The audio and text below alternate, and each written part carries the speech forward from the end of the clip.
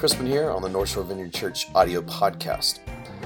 Today on the podcast, we continue our look at the book of Genesis with a message entitled Naked and Afraid. We're going to be looking at the tree of the knowledge of good and evil and what that might mean and what are the implications. And real quick, I just want to thank everybody who participated in Bag Hunger. We collected 3,255 pounds of food to give to hungry people on the North Shore. So thanks so much for doing that and participating, and we'll do it again next year at this time. For now, let's go to the talk. North Shore Vineyard Church, downtown Covington.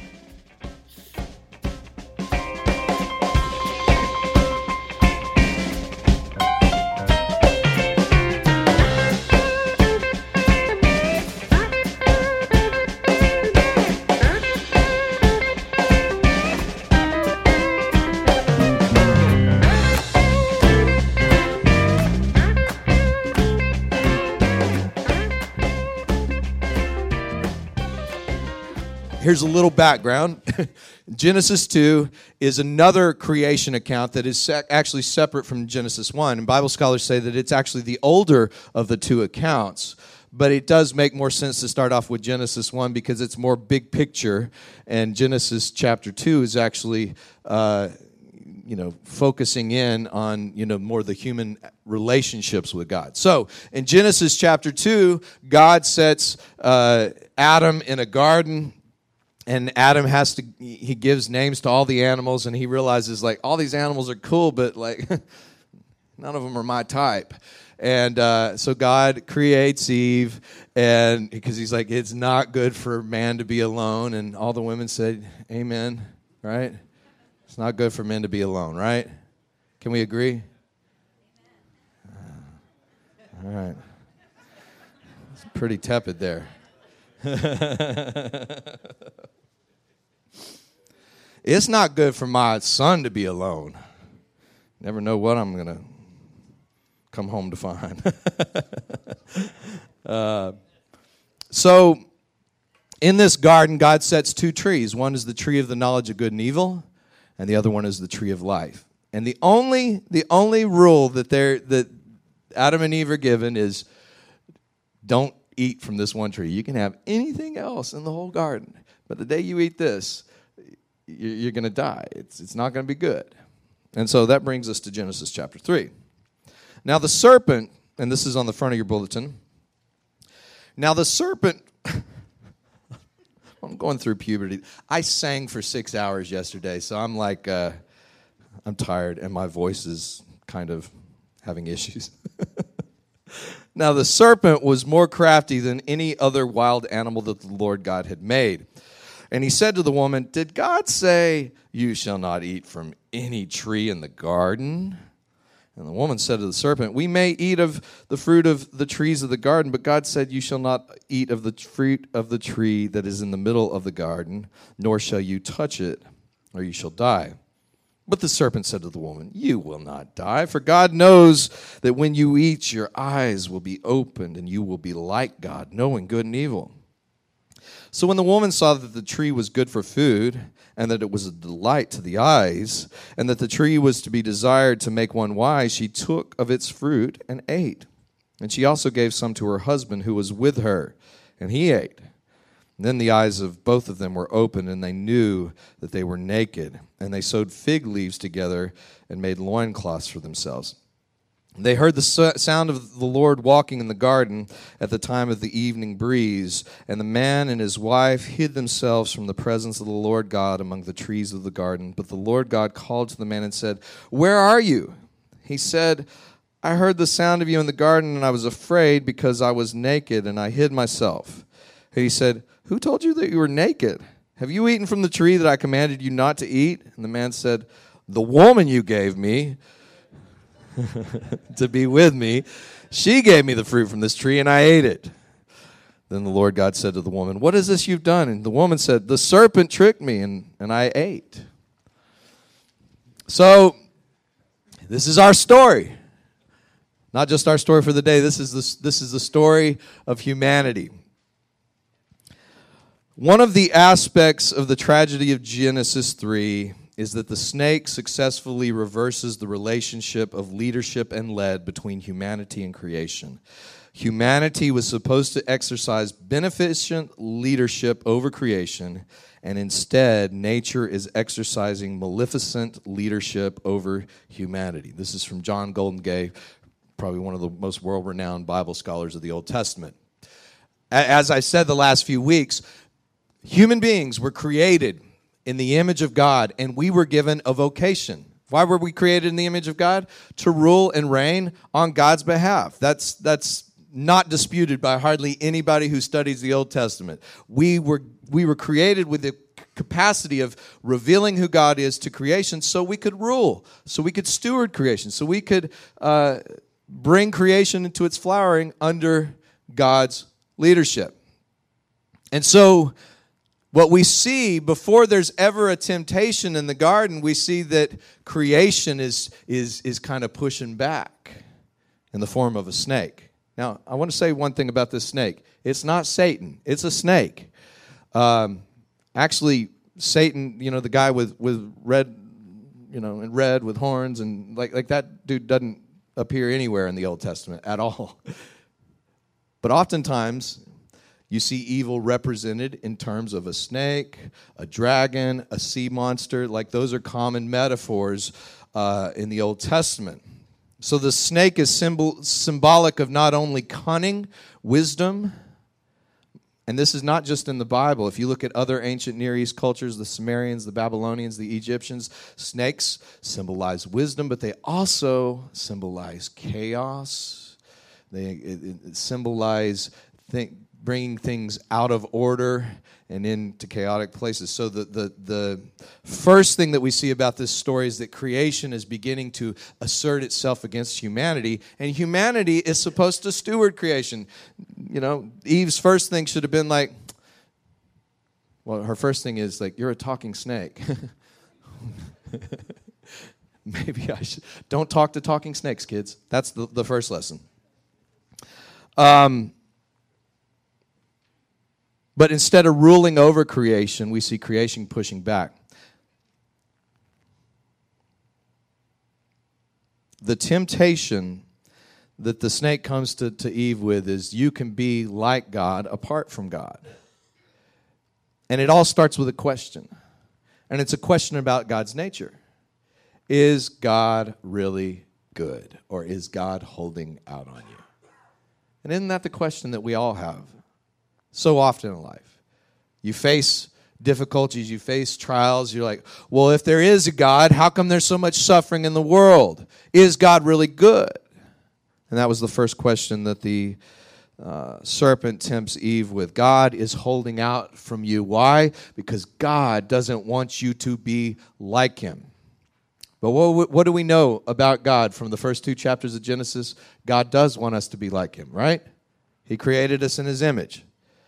And actually, when you get to Romans 8, the Apostle Paul writes, who God foreknew, God predestined that they would be conformed into the image of Christ. Like that's God's ultimate plan. And again, this is the gospel. This is the good news. Not that you go to heaven when you die, but that you would actually look like Jesus. You'd be conformed into the image of God. So the serpent gets Eve to question God's goodness. And immediately after Eve takes a bite of this, and look, it's commonly referred to as an apple in our culture. Did you know that Apple, the computer maker, their logo is an apple with a bite out of it? It's tied into this. I found that out a few years ago. It's not some weird conspiracy thing. It's an actual marketing thing. But I'm sure there's a YouTube video for it. Am I the only person that likes to look at YouTube conspiracy videos late at night? Okay, thanks. Okay, it's all guys. It's all guys. Like women. Okay, thank you. It's kind of like that in Beastie Boys, Paul. So we know what happens as soon as she eats of this fruit, and as soon as she gets Adam. And look, Adam, it says Adam was right there with her. So Eve kind of takes a bad rap for taking the fruit, but Adam's like right there doing nothing. Like he doesn't say like, I don't know if this is a good idea. He's like, let me see this kills you when you eat it, okay, I'll have some. So Adam is really just a picture of a guy who just has no courage, and this is more of a sin of omission. But as soon as they eat it, it says their eyes were open.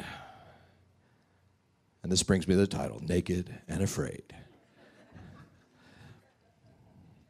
I've been fascinated forever about, what was this fruit, the tree of the knowledge of good and evil? I don't know if it was an actual fruit, if this is more just symbolic, metaphor. But it turns out there's a whole lot of diversity opinions on what this thing meant. A lot of the Jewish scholars that I've read, they actually think that when it says the knowledge of good and evil, it just means that you'll know everything from good to evil. That's good. Another very common interpretation, which I think is probably one of the more helpful ones, is that there are two trees in the garden, and those two trees represent two ways of living life. One is the life that God has, a life of living in trust, and the other one is leaning on our own understanding. Remember when we were doing Proverbs a couple of months ago, Proverbs 3, 5 through 6 says, trust in the Lord with all your heart. Don't lean on your own understanding, but in all your ways acknowledging God, and God will make your path straight. It was weird when I was looking at the book of Proverbs a couple of months ago, man, there's one thing that is over-communicated in the book of Proverbs, and that is the fear of the Lord is the beginning of wisdom. Wisdom doesn't come from pursuing wisdom. It comes by trusting God with our lives. That's where wisdom is. So, in a sense, the two trees in the garden actually show us two ways of living in this world. One is by our own intellectual understandings and pursuits. The other is actually trusting God. That's a good one. Another one that I uncovered as I was reading this, reading different books and stuff, and I think this one, I think there's something to it, kind of looking at it more from an archetypal lens, is that this story may actually represent humans becoming conscious. More conscious than, say, dogs and stuff. I mean, your dog is conscious. We have sparrows in our front porch that are conscious, but humans becoming self-conscious, right? This is the burden of consciousness, is that human beings, we have an advantage over dogs. Your dog doesn't worry about, is there going to be a food shortage next week? Your dog's not thinking about that. Sparrows don't think about that. Dolphins don't think about that. But there's an unusual thing that happens with us because unlike all the other animals, we can think about the future, right? We can think about tomorrow. And that's a great thing, right? The good side is you can think about tomorrow and you can make plans and you can, plan things, build things, create things. But there's a downside to that too, right? When their eyes are opened, immediately they realize they're naked. Have you ever noticed dogs don't freak out that they're not clothed? Oh my gosh, I'm naked. I'm so embarrassed all these years. I'm just walking around and everything hang out. No, animals don't worry about that. But immediately when human beings become self-conscious, now all of a sudden they realize they're naked. What does that mean? They realize they're vulnerable. They're living in this Garden of Eden. Now they realize all the ways that they can be hurt. All the threats out there. But here's where it gets evil. Because not only do I realize my own nakedness, and not only am I self-conscious, and now I realize the different ways that I can be harmed, but I also recognize how I can harm you. Back in 96, I was in Europe and I went to Auschwitz, the biggest Nazi concentration camp. And has anybody ever been there besides me? Whew. It's it was one of the most disturbing things I've ever seen in my life. I mean, I felt physically ill stepping on the property. I mean, it's just, you see German engineering, like they had infrastructure, like everything was solid and thought through, and that's the part of it that is so sickening, right? You know, you can see animals in nature, watch the Discovery Channel or National Geographic, and you see a hawk, you know, kill a rabbit, or you see a lion take a gazelle, and we're like, it sucks to be the gazelle, but we're like, it's kind of what you expect, right? There's no malice behind it. I mean, a lion is just doing what lions do. A hawk is just doing what a hawk does. But when humans set their mind to evil, there is a sick, conniving, exploitive, destructive thing going on the surface, underneath the surface. And when you go to a place like Auschwitz, I remember walking into this room where it was filled with gold teeth. It was filled with shoes. It was because at one point, and this was the thing that just blew my mind, because genocide has happened throughout human history. And sometimes genocide kind of erupts as kind of almost like crimes of passion. There's tension growing up. But what the Germans did during the Nazi time, at some point, after locking the Jews up, they realized, why are we just burning these bodies? There's got to be some commodities here that we could actually use. And I don't even like saying this stuff, even as I'm saying it right now. It's just so gross and evil and disgusting, but that is the manifestation of the evil side of human consciousness. We are aware of our own nakedness, and we can look into the future, but because of this evil side to our knowledge, so much of our thoughts about the future are for self-preservation, for domination. Now, because we know how we can be hurt, we apply our minds to how we can defend ourselves. I mean, even in America, when you look at the amount of money we spend just on defending ourselves, it's something like 25, like the next 25 countries in line, it's equal to what we spend on defending ourselves. So much money into buffering ourselves against all the possible threats that we can imagine. But we do that as individuals as well. How much of our life do we spend trying to insulate ourselves from all the crazy things that we can think of that are threats to our existence? That is the fruit of the tree of the knowledge of good and evil.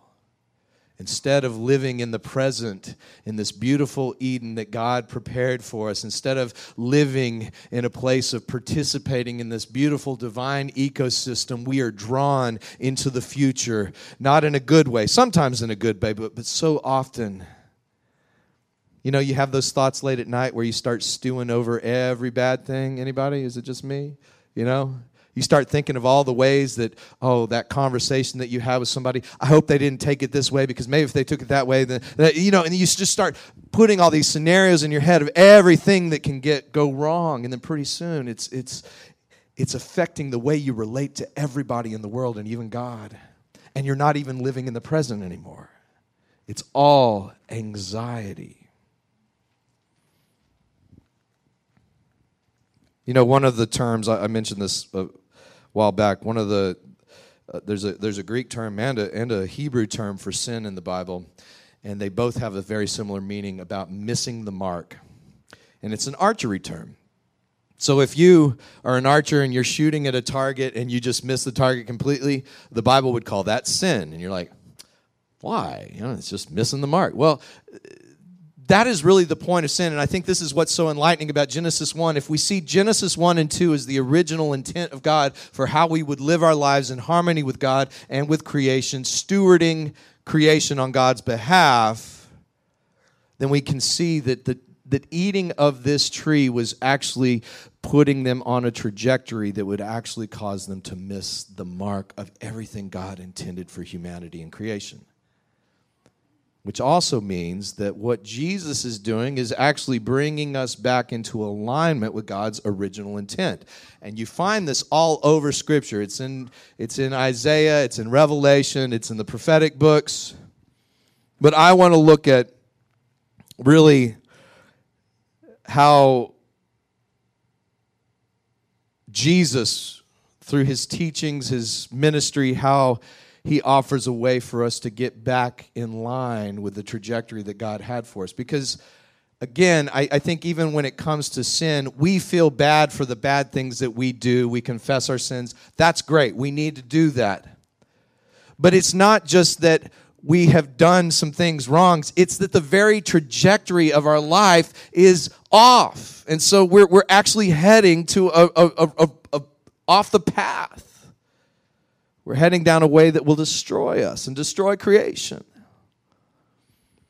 Jesus in Matthew 6:25 through 34, he says, "Therefore, I tell you, do not worry about your life, what you will eat or drink, or about your body, what you will wear. Is not life more than food and the body more than clothes?" Isn't that kind of the fruit of the tree of the knowledge of good and evil? You worry about how you look. You worry about what you're going to eat. You worry about where you're going to stay. You worry about all these things. Jesus says, look at the birds of the air. They do not sow or reap or store in barns, and yet your heavenly Father feeds them. Are you not much more valuable than they? Can any one of you, by worrying, add a single hour to your life? And why do you worry about clothes?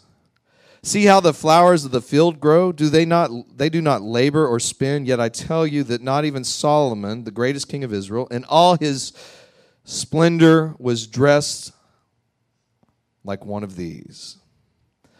And if that's how God clothes the grass of the field, which is here today and tomorrow is thrown into the fire, will he not much more clothe you, you of little faith? So do not worry, saying, what shall we eat? What shall we drink? What shall we wear? For the pagans run after all these things, and your heavenly Father knows that you need them. But seek first his kingdom and his righteousness, and all these things will be given to you as well. Therefore, don't worry about tomorrow, for tomorrow will worry about itself. Each day has enough trouble all of its own. What is Jesus trying to get us to do? Live from the tree of life. In a sense, Jesus is the tree of life. And what he's doing is, he's saying right here, you can live in such a way that is just anxiety about food and stuff and clothes and the future and where all this is going. You can live that way. And that's the way, as Jesus said, that most people live. Most people live in perpetual anxiety about the future. They can never get enough stuff. They can never get enough things settled. And it's just that. And Jesus said, don't live that way.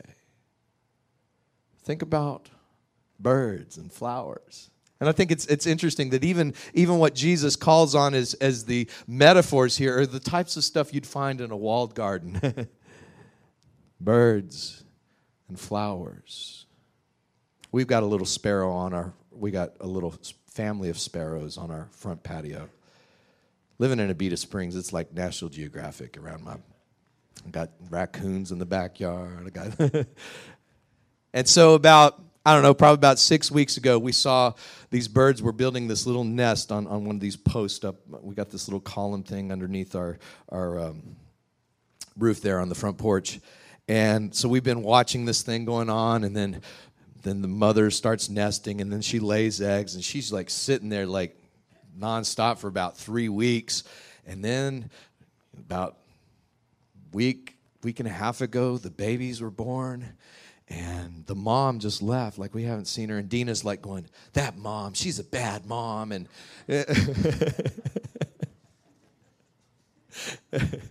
and so dad's showing up and feeding the birds. And then part of their nest fell down the other day. And Dina's like, maybe we need to take the birds and put them in a box and feed them. I'm like, and I was reminded of this. I was like, they're sparrows. They're not really worried. They're not worried about where they live, and they're actually making it okay. Jesus says, Don't worry, but seek first the kingdom of God. What does that mean? That means when we set our hearts, our minds on the ultimate goodness of God, when we organize our life around that, when we realize that our lives are in God's hands and we stop living from a place of anxiety about the future, when we just take our hands off and just say, God, I'm going to seek you as the highest ideal of my life, the ultimate purpose of my life. I'm going to put you center stage. Guess what? Your trajectory of your life goes from one of sin, missing the mark, to now you're aiming high with your whole life. And what Jesus says is that as you start aiming at that, instead of aiming at all this other stuff, guess what? The other stuff's going to be taken care of. But this is the beautiful thing about what Jesus is saying, because when you get your food and your clothing and your house out of this way of doing it, your house doesn't hold you. Think of the things that we work for in our life. We put so much attention into and so many resources. And, you know, at first you get a job to start getting some stuff, and then pretty soon your stuff actually owns you, right? You know, your very possessions actually own you.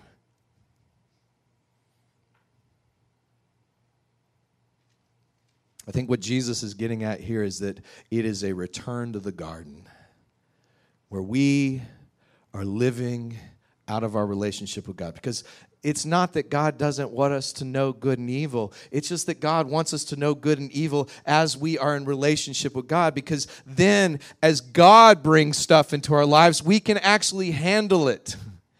It doesn't become an idol. It doesn't become something that destroys us. And guess what? Your food, your clothes, your house, everything you have can actually destroy your life if you make that the point of your life. You with me? Oh, don't preach.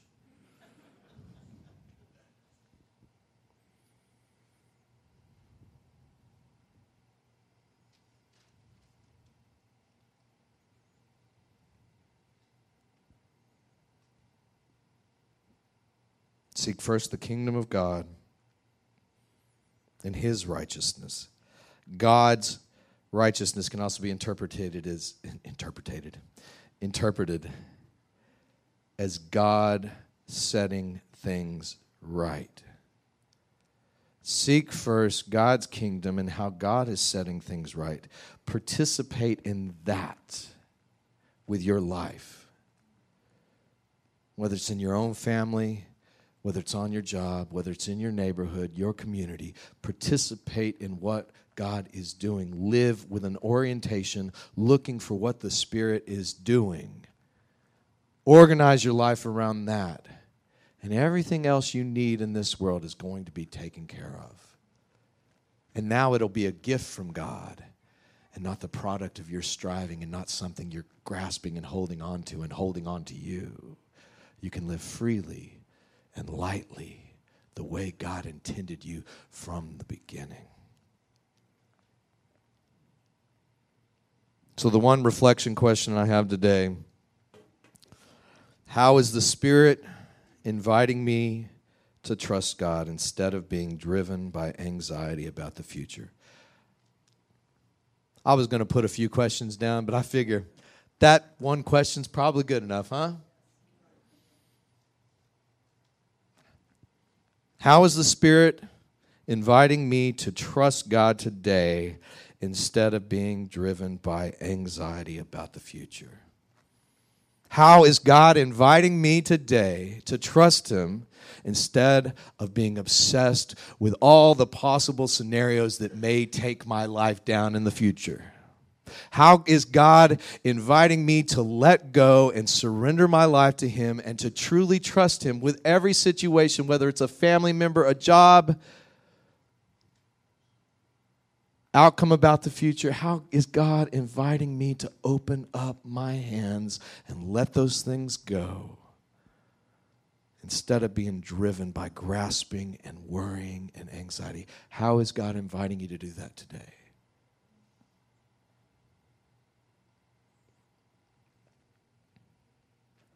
I think I'm going to close with a song that ties into this. Is that okay? Just get it done quick, man.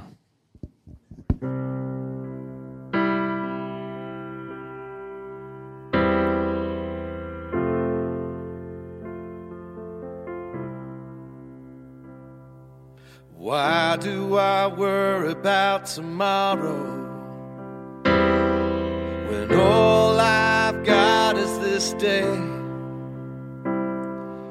Why am I anxious about the clothes that I wear and where it is I will stay? I remember how my life is held in your hands, and you never let me go. So when anxieties come to take life from me, I get still and know that you won't let go.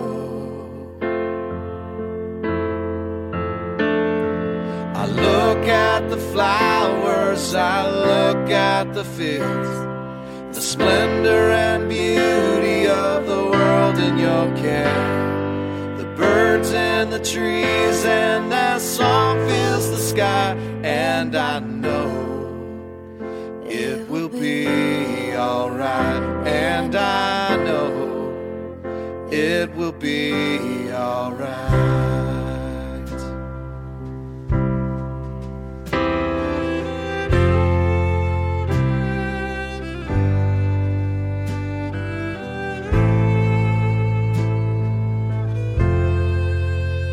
It's so hard to live in this moment when worries keep calling my name.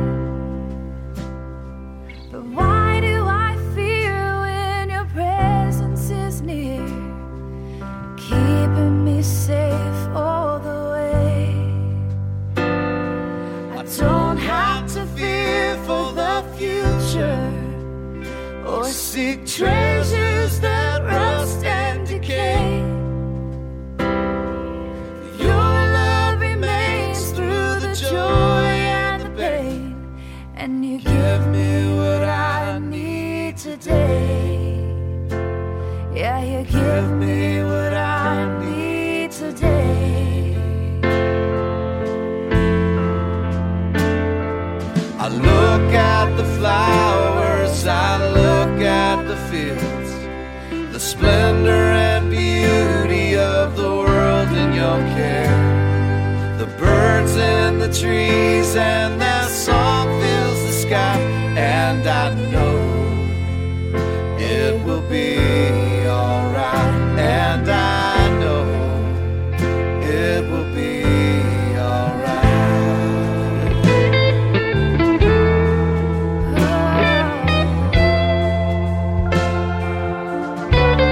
It will be alright.